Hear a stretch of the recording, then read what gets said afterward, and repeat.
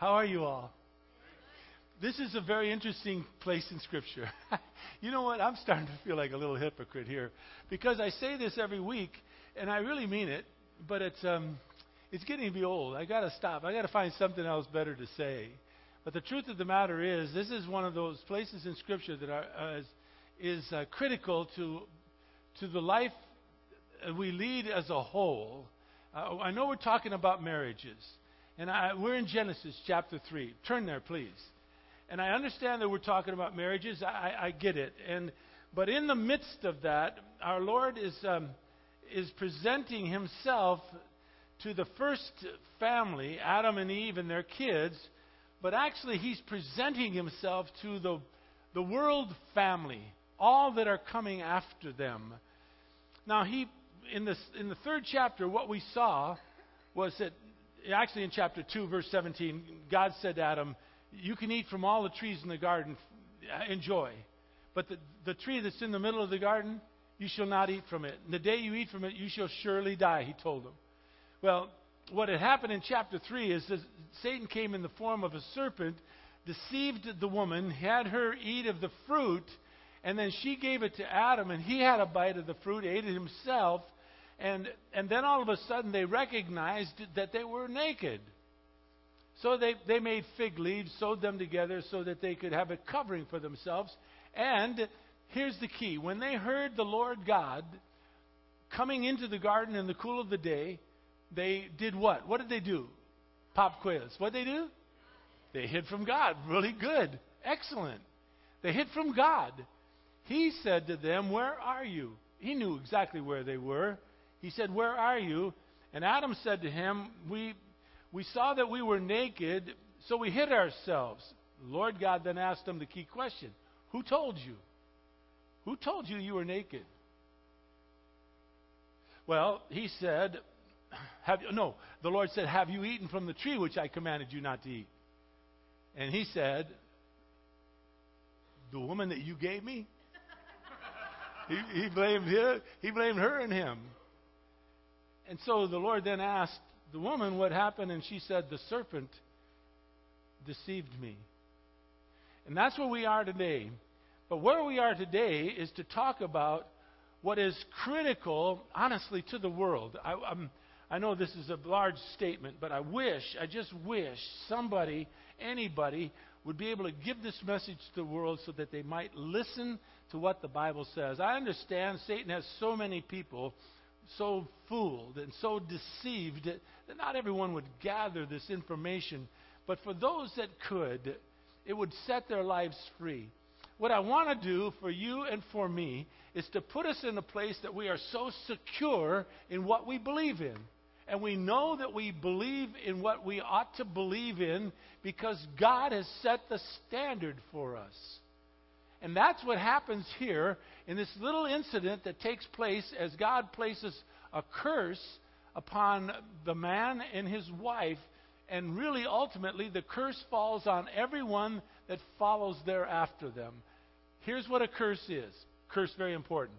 A curse is a curse is a curse. A curse is something that you just simply can't say, forgive me, and it'll go away, and you'll never do it again, and you'll never see it again. A curse is something that comes after you daily, day by day.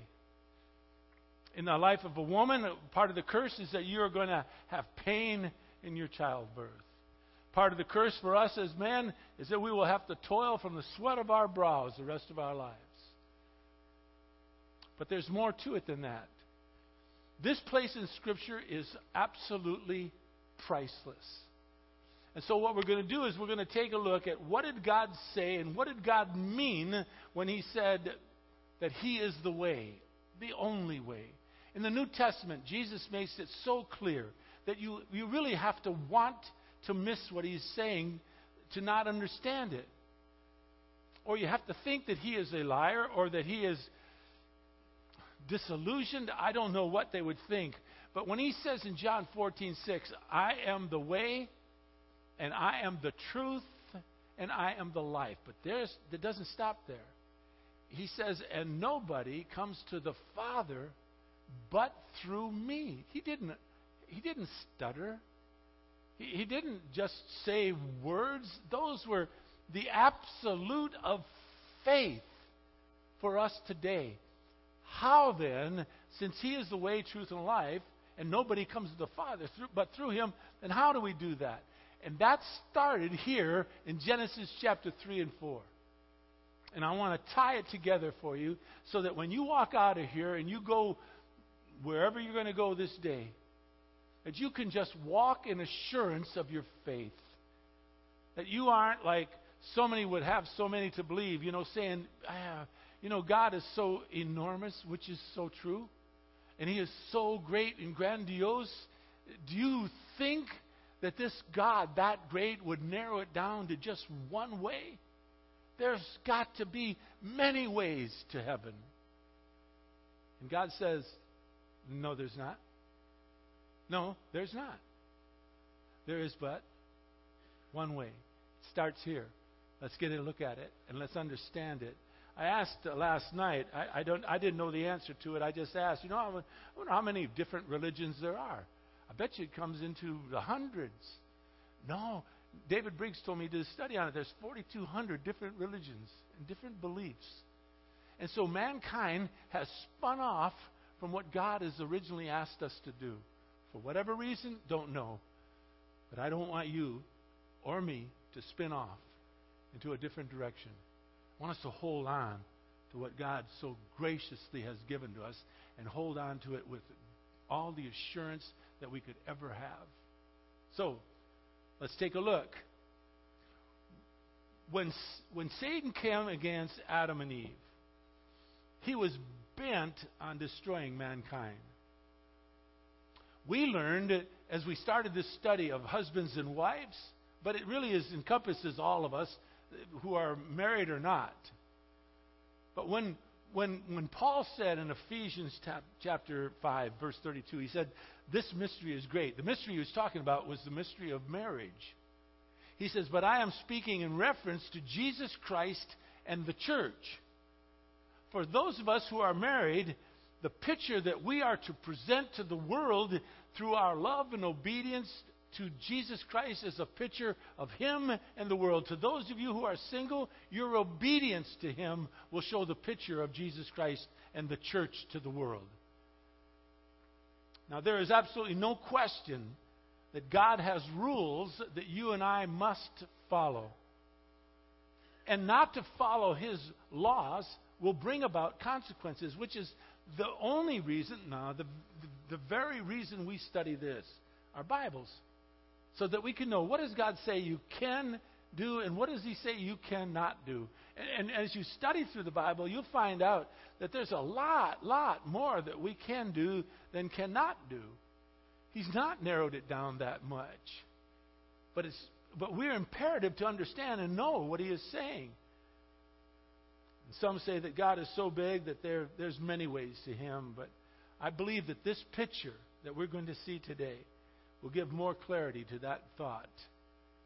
We have talked here at this church over and over and over again about the importance of the Word of God. It's critical. It's everything to us. And when our Lord speaks, it is imperative to us to listen and obey. Well, today we're going to see how serious our Lord is about those who do not obey Him and how we ought to listen. The example is going to be when we get to chapter 4 of Genesis, which will just be in a moment. It's going to be an example through Adam and Eve's two children, Cain and Abel. They both had a specific job to do, as we're going to be reading. And they were instructed by God how to worship Him, which we'll see in a moment. But Cain wanted to come to God his way, a different way.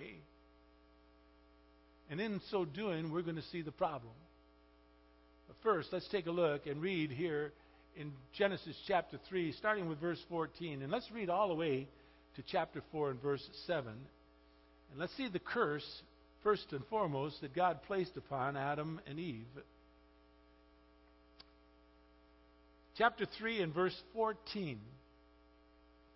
The Lord God said to the serpent, "Because you have done this, cursed are you more than all cattle, and more than every beast of the field.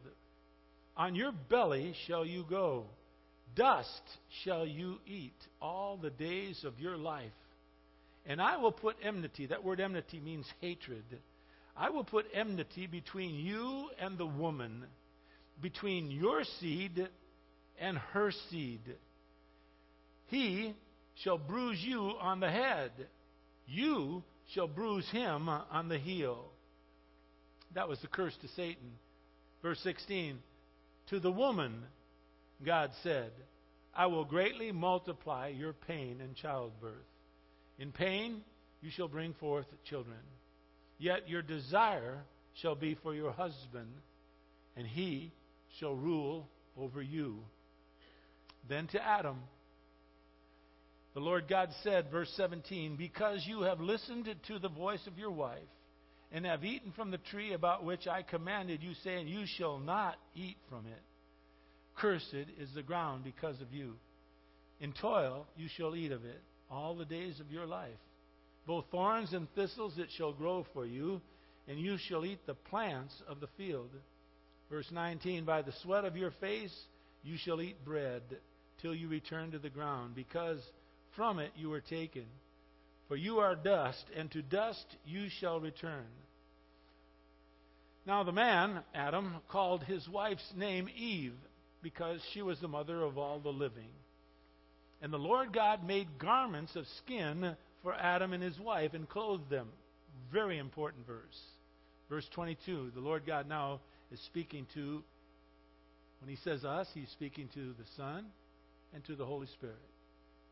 So the Lord God said, behold, that the man has become like one of us, knowing good and evil. And now, lest he stretch out his hand and take also from the tree of life and eat and live forever. Therefore, the Lord God sent him out from the Garden of Eden to cultivate the ground from which he was taken. And God drove the man out. And at the east of the Garden of Eden he stationed a cherubim, and the flaming sword which turned in every direction to guard the way to the tree of life. Chapter 4, verse 1 now. Now, Adam had relations with his wife Eve, and she conceived and gave birth to Cain. She said, I have gotten a man-child with the help of the Lord. And again, she gave birth to his brother Abel. Now, Abel was a keeper of the flocks, but Cain was a tiller of the ground. So it came about in the course of time that Cain brought an offering to the Lord of the fruit of the ground. And Abel, on his part, also brought of the firstling of his flocks and their fat portions. The Lord had regard for Abel and for his offering. But for Cain and for his offering, God had no regard. So Cain became very angry. His countenance fell. Verse 6, then the Lord God said to Cain, why are you angry? Why has your countenance fallen? If you do well, will not your countenance be lifted up?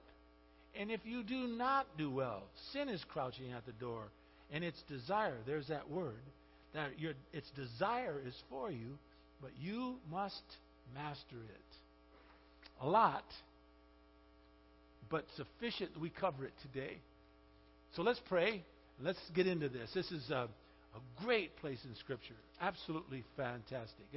If you've not studied it before, if you've not heard how God started all of this, of how we come to Him, and there is only but one way, I think this will be a great enlightenment for you to get to know and get to understand. Father, please move me out of the way as far as possible, Father. I really don't want to interfere in this wonderful message that you have for us concerning what salvation, true salvation, is all about, and how we can know for certain we're doing exactly what you've asked us to do by following after your Son, Jesus Christ. How it all began and how it took form, Father, and moved from the Old into the New Testament. So, Lord, would you please open our eyes and our hearts and our minds and our thoughts so that we might behold wonderful things that come from your law. And I thank you, Father, for everyone here. Please, Father, bless us, I pray, in Jesus' most precious name. Amen. Last week we saw where our problem lies. It's through sin. It's simple as that. And with sin comes great problems. And not being obedient to God always has some ramifications to it. So once Adam and Eve ate from the tree, which God commanded them not to eat from, they were immediately, as we studied last week, separated from God. And they surely died, just like He said they would in chapter 2, verse 17. But their death was spiritual. It wasn't a physical death. And I want you to note something, very strongly noted. God did not separate Himself from them. No, it was them in chapter 3, verses 8 and 9, who hid from God.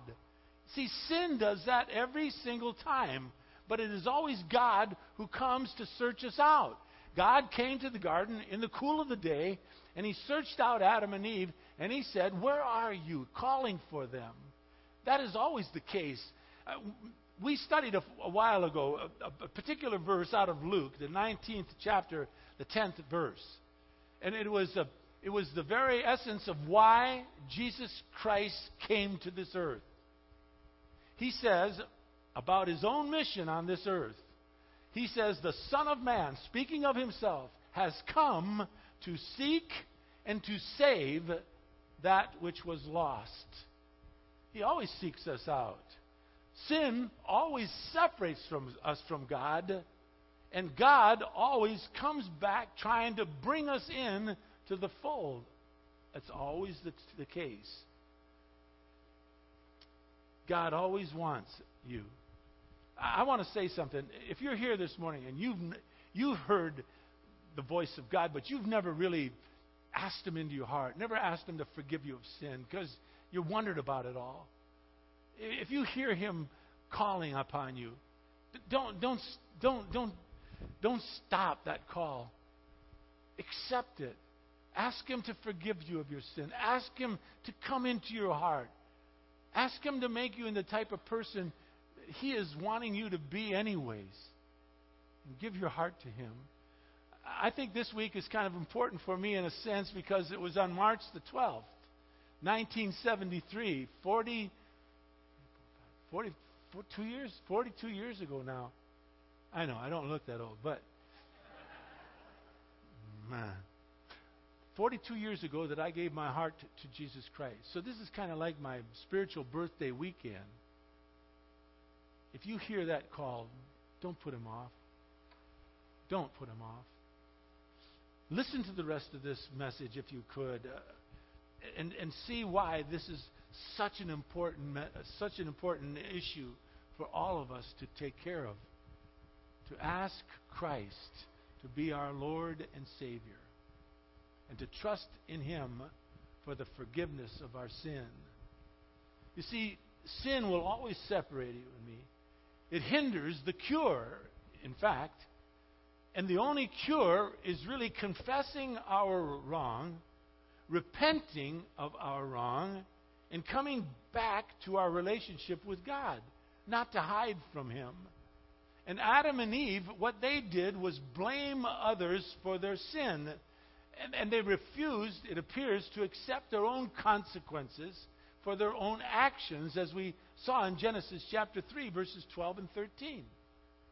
So with that, God had no choice but to place His promised curse upon them and ultimately us. What is the curse? Well, first He deals with Satan. Read with me again, verses 14 and 15. This is the fate that is for Satan, and it is fixed. It's in stone. It cannot be reversed. In verse 14, the Lord God said to the serpent, "Because you have done this, cursed are you more than all the cattle and more than every beast of the field. On your belly shall you go, and dust shall you eat all the days of your life." Now, here's the curse. "I will put enmity," that's hatred, "between you and the woman." Now, the key is, who is the woman? We're going to see. "I'm going to put enmity between you and the woman, between your seed," Satan's seed, "and her seed," the woman's seed. "He," the seed of the woman, shall bruise you on the head. That's a death blow. And you shall bruise him on the heel. God gives Satan his curse. The outcome is written in stone, folks. He is saying basically he, the Messiah, will eventually bruise Satan on the head. It's a death blow. Satan's end is fixed. We learn that from the book of Revelation. His fate is clearly pointed out in the end of the book of Revelation, starting with, I think, the 20th chapter. He is to go into a place that is called the lake of fire, commonly known as hell. That place was designed solely for him and the fallen angels who fell with him long ago. Long ago. But also, within that place of torment, that lake of fire, there will be all who refuse to accept God's only chosen method for sin and forgiveness, namely His Son, Jesus Christ. Something that only God can do for mankind, and that is to forgive us of our sin. How? That's a very important question. And the crux of the lesson of what that is in Genesis chapter 3 and 4. Chapters 3 and 4 set the tone for the rest of God's Word throughout eternity. Sets the tone. And if you've ever listened to a message from our Lord, this is the place to pay as close attention as possible. We see that Satan, it says, bruises his heel in verse 15. In other words, it's not a death blow. His is none other than Jesus Christ, the seed of the woman, talking about Mary, who would give birth to Jesus Christ. And as we know, Jesus Christ, when He was crucified and buried, rose from the dead, never to die again. So that was a bruise to His heel, so to speak. On the other hand, speaking to Satan in verse 15, God has put an enmity, hatred between, it says your seed, Satan's seed, and her seed, namely the Messiah. So there is a hatred between Satan and the Messiah. We see that wrestled out in life all the time. And now we realize that her seed, ultimately the seed of Mary, is Jesus Christ, the Messiah, the Christ, the Son of the living God. And your seed, Satan's seed, that's fallen angels. But it also encompasses all who refuse to come and to believe in Jesus Christ. Now, how can we say such a sweeping statement? Well, Jesus explains. In John chapter 8, verse 44, there was a multitude of people who opposed Jesus Christ. They refused to believe in Him. They wanted Him destroyed. They wanted Him out of the picture. And He addressed them. And here's how He addressed them in John chapter 8, verse 44. Jesus said to them, men and maybe women, I don't know, but human beings that were standing in front of Him, not angels, human beings. You, He says, are of your father, the devil. His seed. You've come from his seed. He goes on to say, you want to do the desires of your father, namely Satan. He was a murderer from the beginning. He doesn't stand in the truth because there's no truth in him, Jesus said. Whenever he speaks a lie, he speaks it from his own nature, Jesus said. He is a liar. In fact, Jesus says he is the father of lies.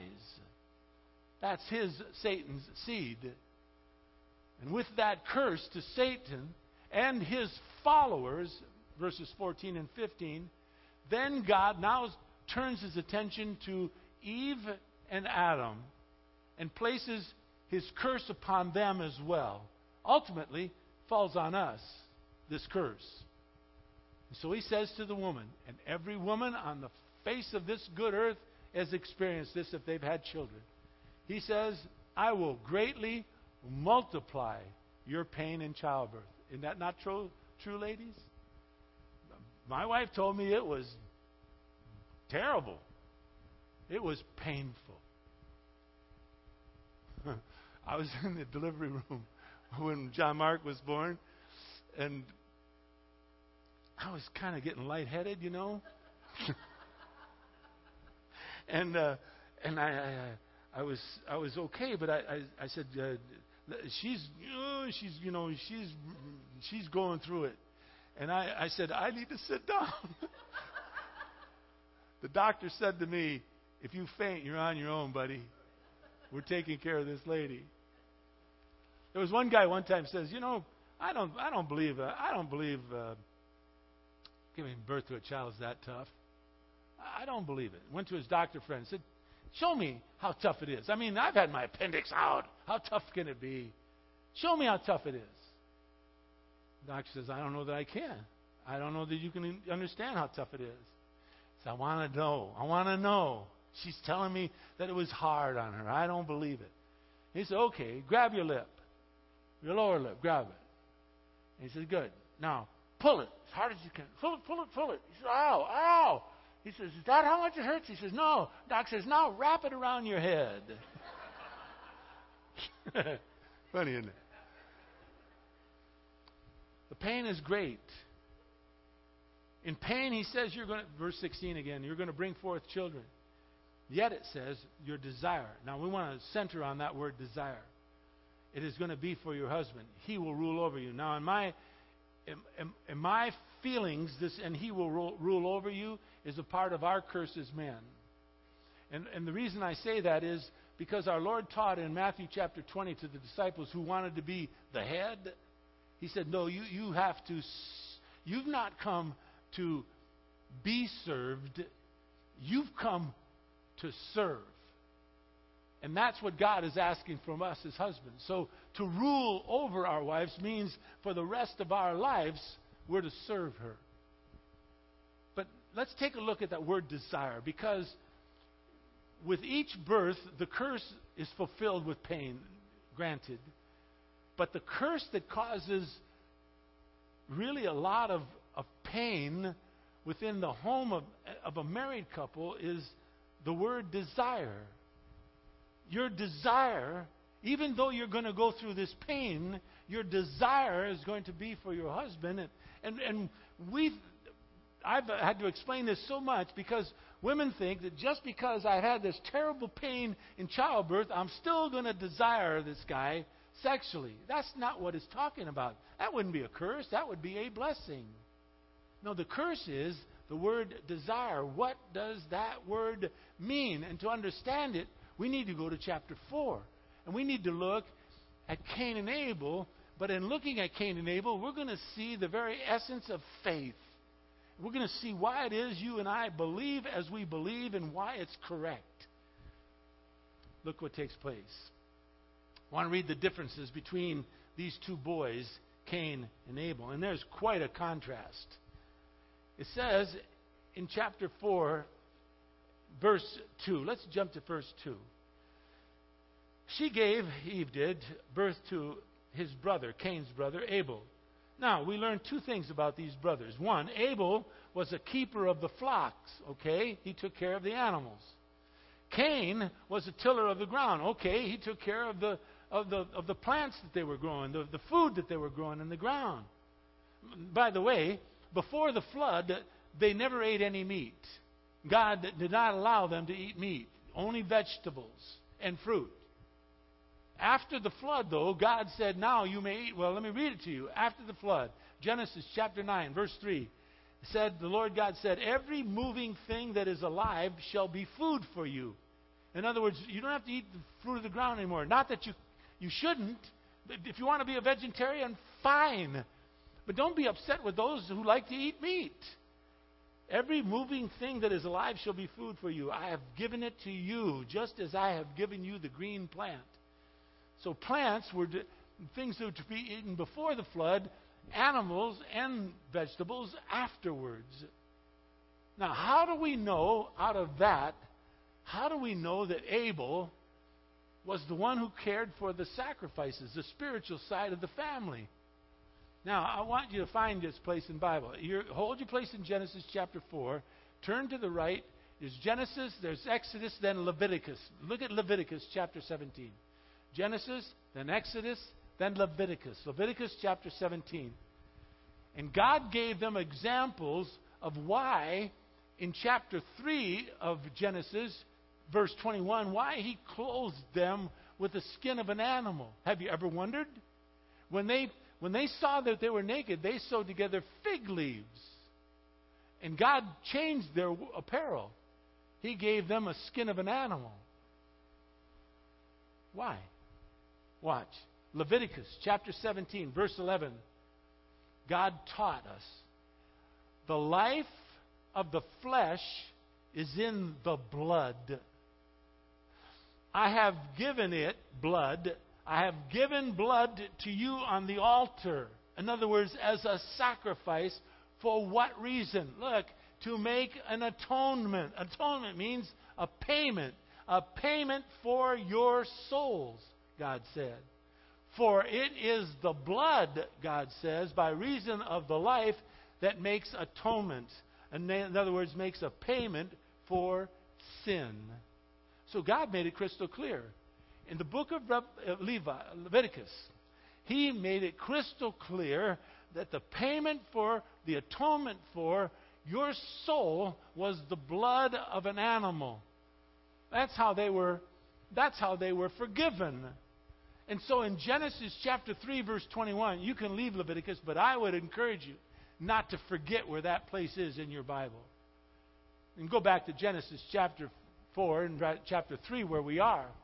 In Genesis chapter 3, verse 21, God made them coverings, and He made them from an animal, not from fig leaves. And He sacrificed that animal for the sin that they had against Him, because blood had to be shed for the payment for their sins. Now, why did God choose blood? I don't know. I've never read anyone who does know. I've had a lot of, later, and I'll ask you. Later, and I'll ask you. I don't know why. I'm not sure why. But there is a reason that God chose blood. It is the life to give over for the sin that was committed. You see, it has been blood for the forgiveness of sin since the very beginning of time. And it will be blood until Jesus Christ returns. Let me read to you another place that goes alongside with Leviticus chapter 17, verse 11. And it's Hebrews chapter 9, verse 22. In Hebrews chapter 9, verse 22, it says, according to the law, one may almost say all things are cleansed with blood. Now watch. Without the shedding of blood, there is no forgiveness. So God has made it, people, crystal clear how you and I have our sins forgiven. And Jesus made it plain when He says, I'm the way, I'm the truth, I'm the life, and nobody comes to the Father but through me. And so from the very beginning of time, God showed mankind that blood would be the covering for our sin. In the Old Testament, it was the blood of an animal. But in the New Testament, it became the precious blood of our Savior, Jesus Christ, the Messiah, the Son of the living God, God Almighty. And so, in Genesis chapter 4, verse 2, to further this story, Abel took care of the family's spiritual needs. He was a keeper of the flock, the animals. He had cared for the blood that was to be shed for any and all sin. And by the way, it wasn't just once. They had to kill an animal every time they went to God for the forgiveness of sin. Now in the New Testament, we have Jesus Christ, and He died for sin once and for all. We don't have to keep killing over and over again. Blood was shed. So Cain, not like Abel, Cain took care of the physical needs of the family. He took care of their food, the fruit of the ground. Then the most important words in all of this come in verses 3 and 4. Please read with me verses 3 and 4 of chapter 4. It says, came about, here it is, in the course of time. Folks, those are the most powerful words in all of this that you and I can read. In the Hebrew, Let me read the rest of it, though. In the course of time, it says in verse 3, Cain brought an offering to the Lord, the fruit of the ground. Abel also brought an offering to the Lord, the firstling of his flock. So they both brought an offering to the Lord. Both of them did. And they brought it in the course of time. And let me tell you something. In the Hebrew, in the course of time, and an offering tells us a very important fact. And it is this. It was a very specific, predetermined place that they were to go to. The altar, wherever that was. It was also a specific, predetermined time that they were to go to God. And it was also a specific, predetermined action that was to take place when they got there. You see, the words, in the course of time, meant that God told them where to come, why, with what, and for what purpose. He didn't leave it up to haphazard. He told them what to do, when to do it, why to do it, where to do it. He told them all of that. And as we're going to read now in verses 3, 4, and 5, we see rebellion in the heart of Cain. Not in the heart of Abel, Cain. Let's see what happened. And we're going to see from Cain the first of myriads of attempts of trying to come to God another way. What some might call another religious belief, other than the only one that God has ever allowed, namely blood. God has said we come to Him as He prescribes. And God has said that you and I cannot come to Him as we so wish. He will not allow that. So Jesus says, I am the way, the truth, and life. You can't come to the Father but through me. John 14:6. And so we see that clearly as he reasons with Cain. Note what he says to Abel. It says Abel, verse 4, on his part also brought the firstling of his flock and the fat portions. And the Lord, note, had regard. In other words, He accepted it. But for Cain and for his offering, God had no regard. In other words, He did not accept it. And therefore, it says in verse 5 that Cain became angry. His countenance fell. In other words, he's upset. Why not my offering? Why do we always have to go with what my brother brings? Why? He became angry over that. Now I want you and me to see the very mindset of God. This is a privilege beyond privilege. We see why God doesn't like Cain's offering. Was it not pretty enough? I bet it was beautiful. Was it not Cain's best? I bet he gave him the very best he grew. Was it not Cain's best intentions? I bet Cain wanted to come to God and have God say, nice going, Cain. I believe it was his best intentions, Cain's. So why doesn't God accept Cain's offering? Simple. Very simple. It wasn't what God told him to bring. Period. Case closed.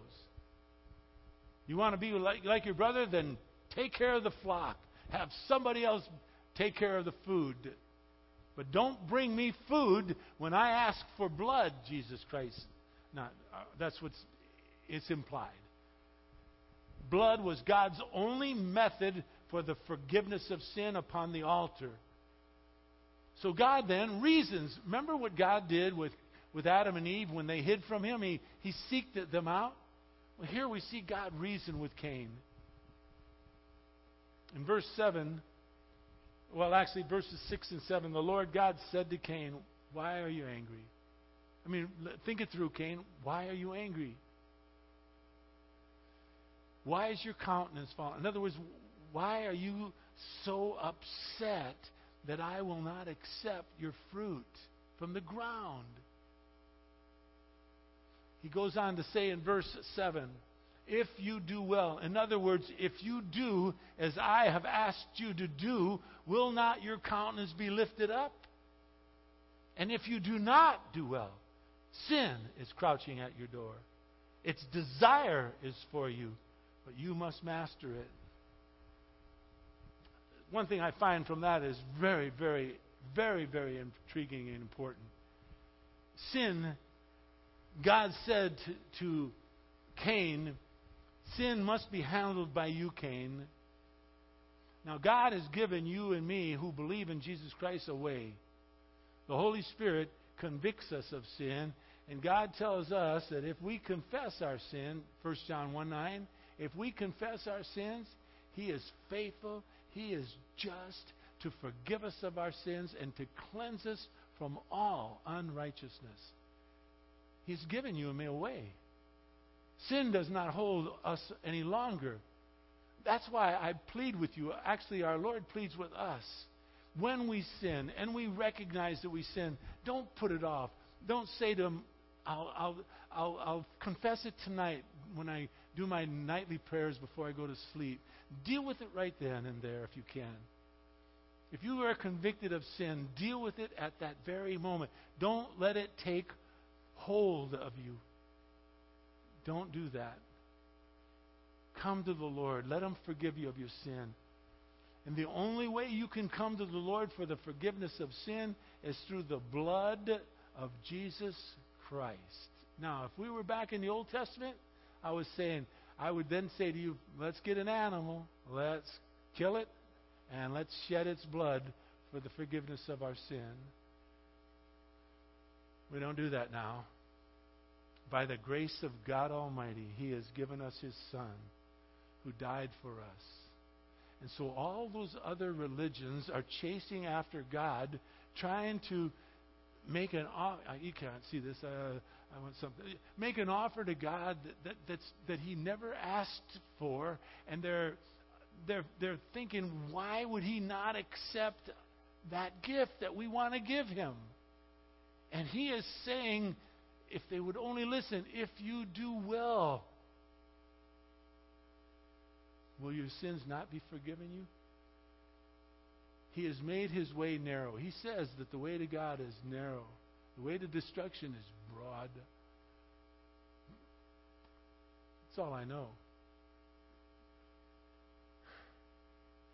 We're going to have some prayer time up here in a moment. We're going to close in prayer.